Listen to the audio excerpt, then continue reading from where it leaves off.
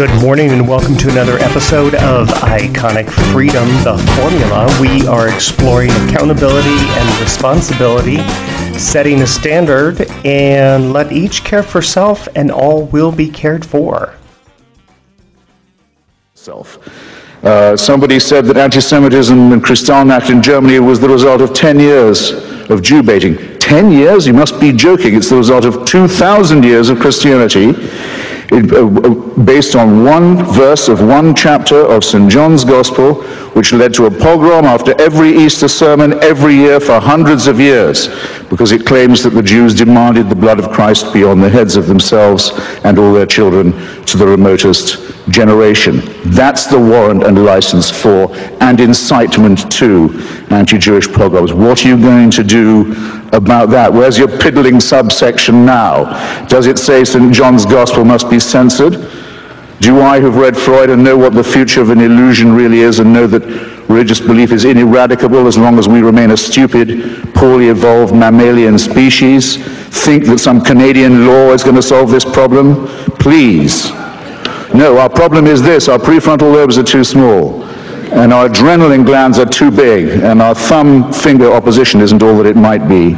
And we're afraid of the dark, and we're afraid to die, and we believe in the truths of holy books that are so stupid and so fabricated that a child can, and all children do, but as you can tell by their questions, actually see through them. And I think it should be, religion, treated with ridicule and hatred and contempt.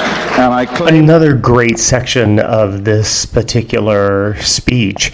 And what I find fascinating is, from last week to this week, everything that's happening again in Israel, Palestine, and then even what's happening here in the United States, where people are clearly drawing a line. And there are some people that are supporting Hamas, they're supporting Hezbollah, and these are terrorist organizations. Now, if you're a person, I cannot believe that there would be a person listening to this that would be supporting that, but hey, listen, if you are, maybe you're going to have a red pill moment and you'll come to understand that crimes against humanity are crimes against humanity, that if you have any level of accountability and responsibility, you just wouldn't do it.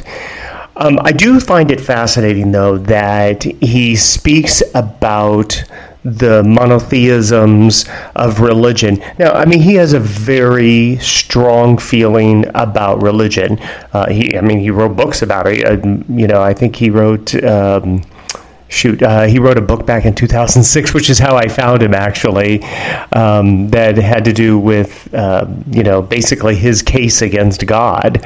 And I'll look that up at some point and make sure that I mention it. But it was really a great book, and it made very valid arguments. Now, if you're a religious person and that's how you find your accountability, your responsibility, then, great. Then that's your choice, right?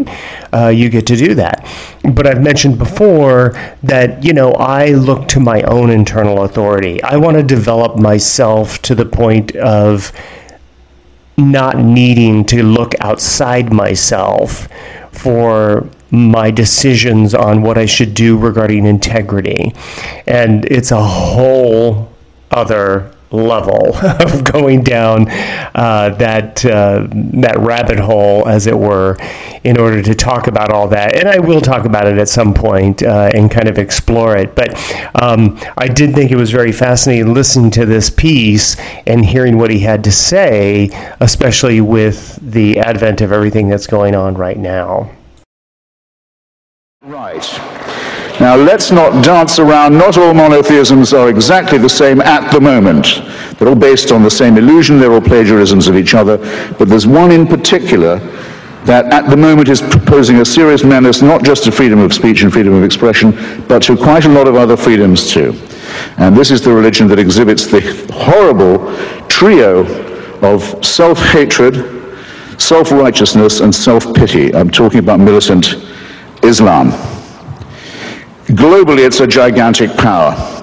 It controls an enormous amount of oil wealth, several large countries and states with an enormous fortune. It's pumping the ideology of Wahhabism and Salafism around the world, poisoning societies where it goes, ruining the minds of children, stultifying the young in its madrasas, training people in violence, making a cult of death and suicide and murder. That's what it does globally. It's quite strong. In our societies, it poses as a cringing minority whose faith you might offend, which deserves all the protection that a small and vulnerable group might need.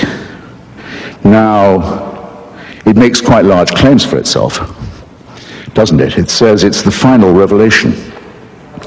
It says that God spoke to one illiterate businessman in the Arabian Peninsula 3 times through an archangel, and that the resulting material, which as you can see when you read it, is largely plagiarized from the Old and the New Testament, almost all of it actually plagiarized ineptly from the Old and New Testament, is to be accepted as a divine revelation and as the final and unalterable one, and that those who do not accept this revelation are fit to be treated as cattle, infidels, potential chattel, slaves, and victims. Well, I tell you what, I don't think Muhammad ever heard those voices. I don't believe it.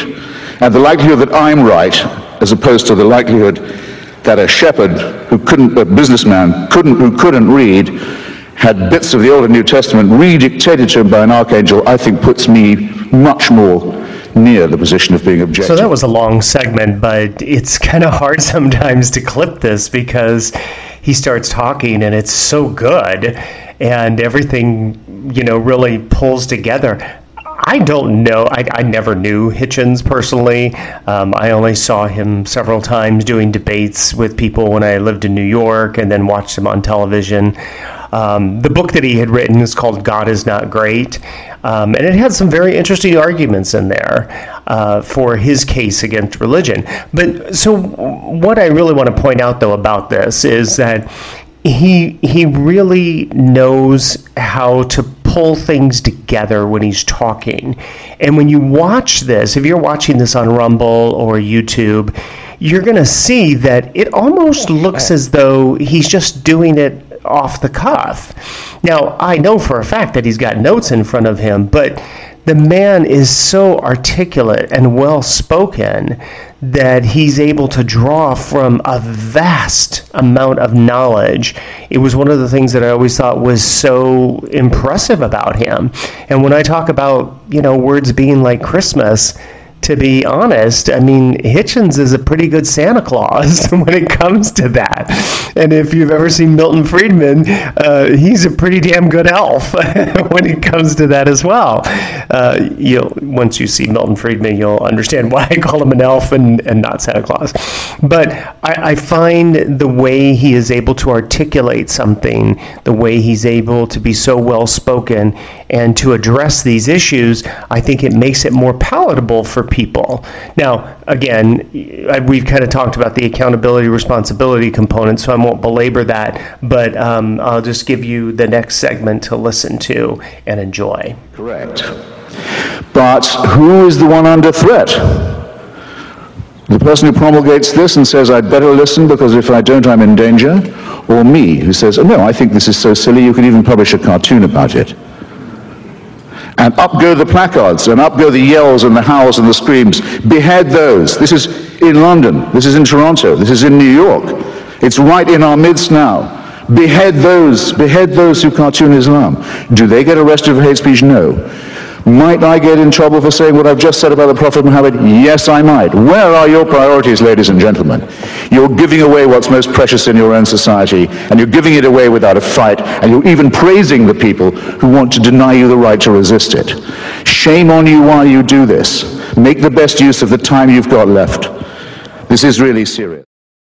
I think is so interesting to me is when he's talking about, people that are, opposing the behavior that's going on currently right now with Israel and Palestine, and they're actually supporting Palestine and what they've done.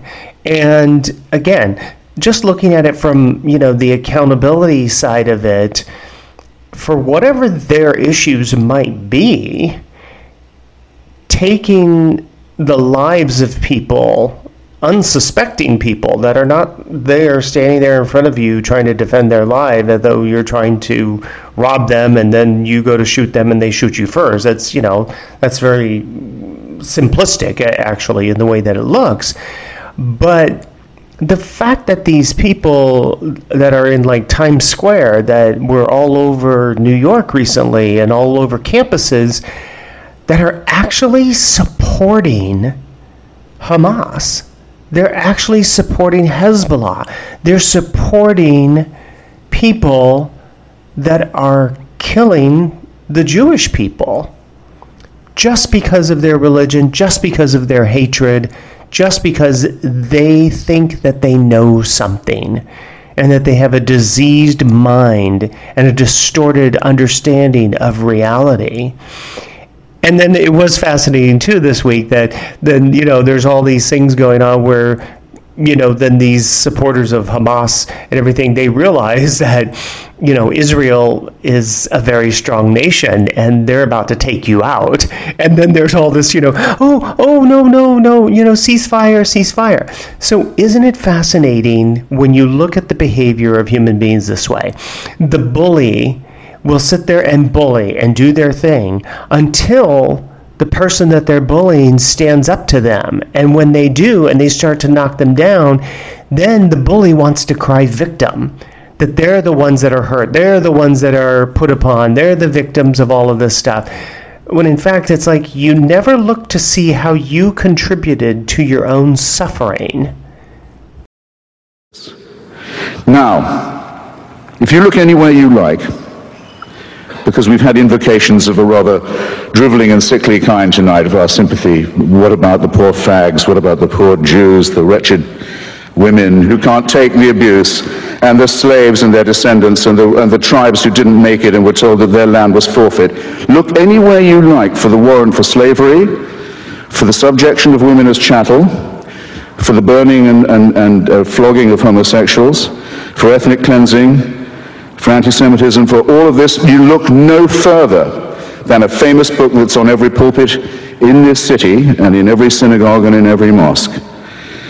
And then just see whether you can square the fact that the force that is the main source of hatred is also the main caller for censorship. And when you've realized that you're therefore this evening faced with a gigantic false antithesis, I hope that still won't stop you from giving the motion before you the resounding endorsement that it deserves. Thanks awfully. Night-night. Stay cool.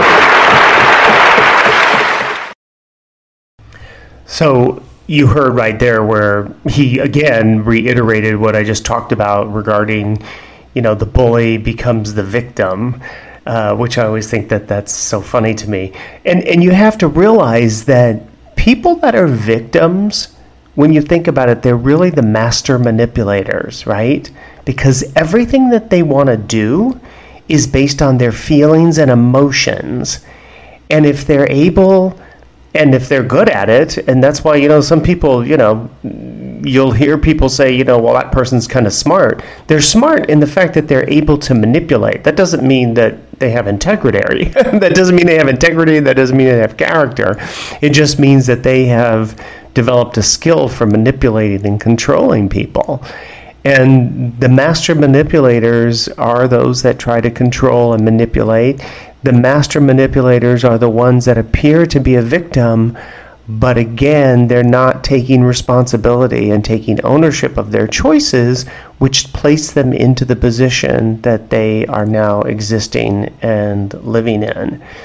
And again, I really want to point out how people need to, if they want to develop accountability, responsibility, people need to look to see, how did I contribute to this particular situation that I'm now experiencing?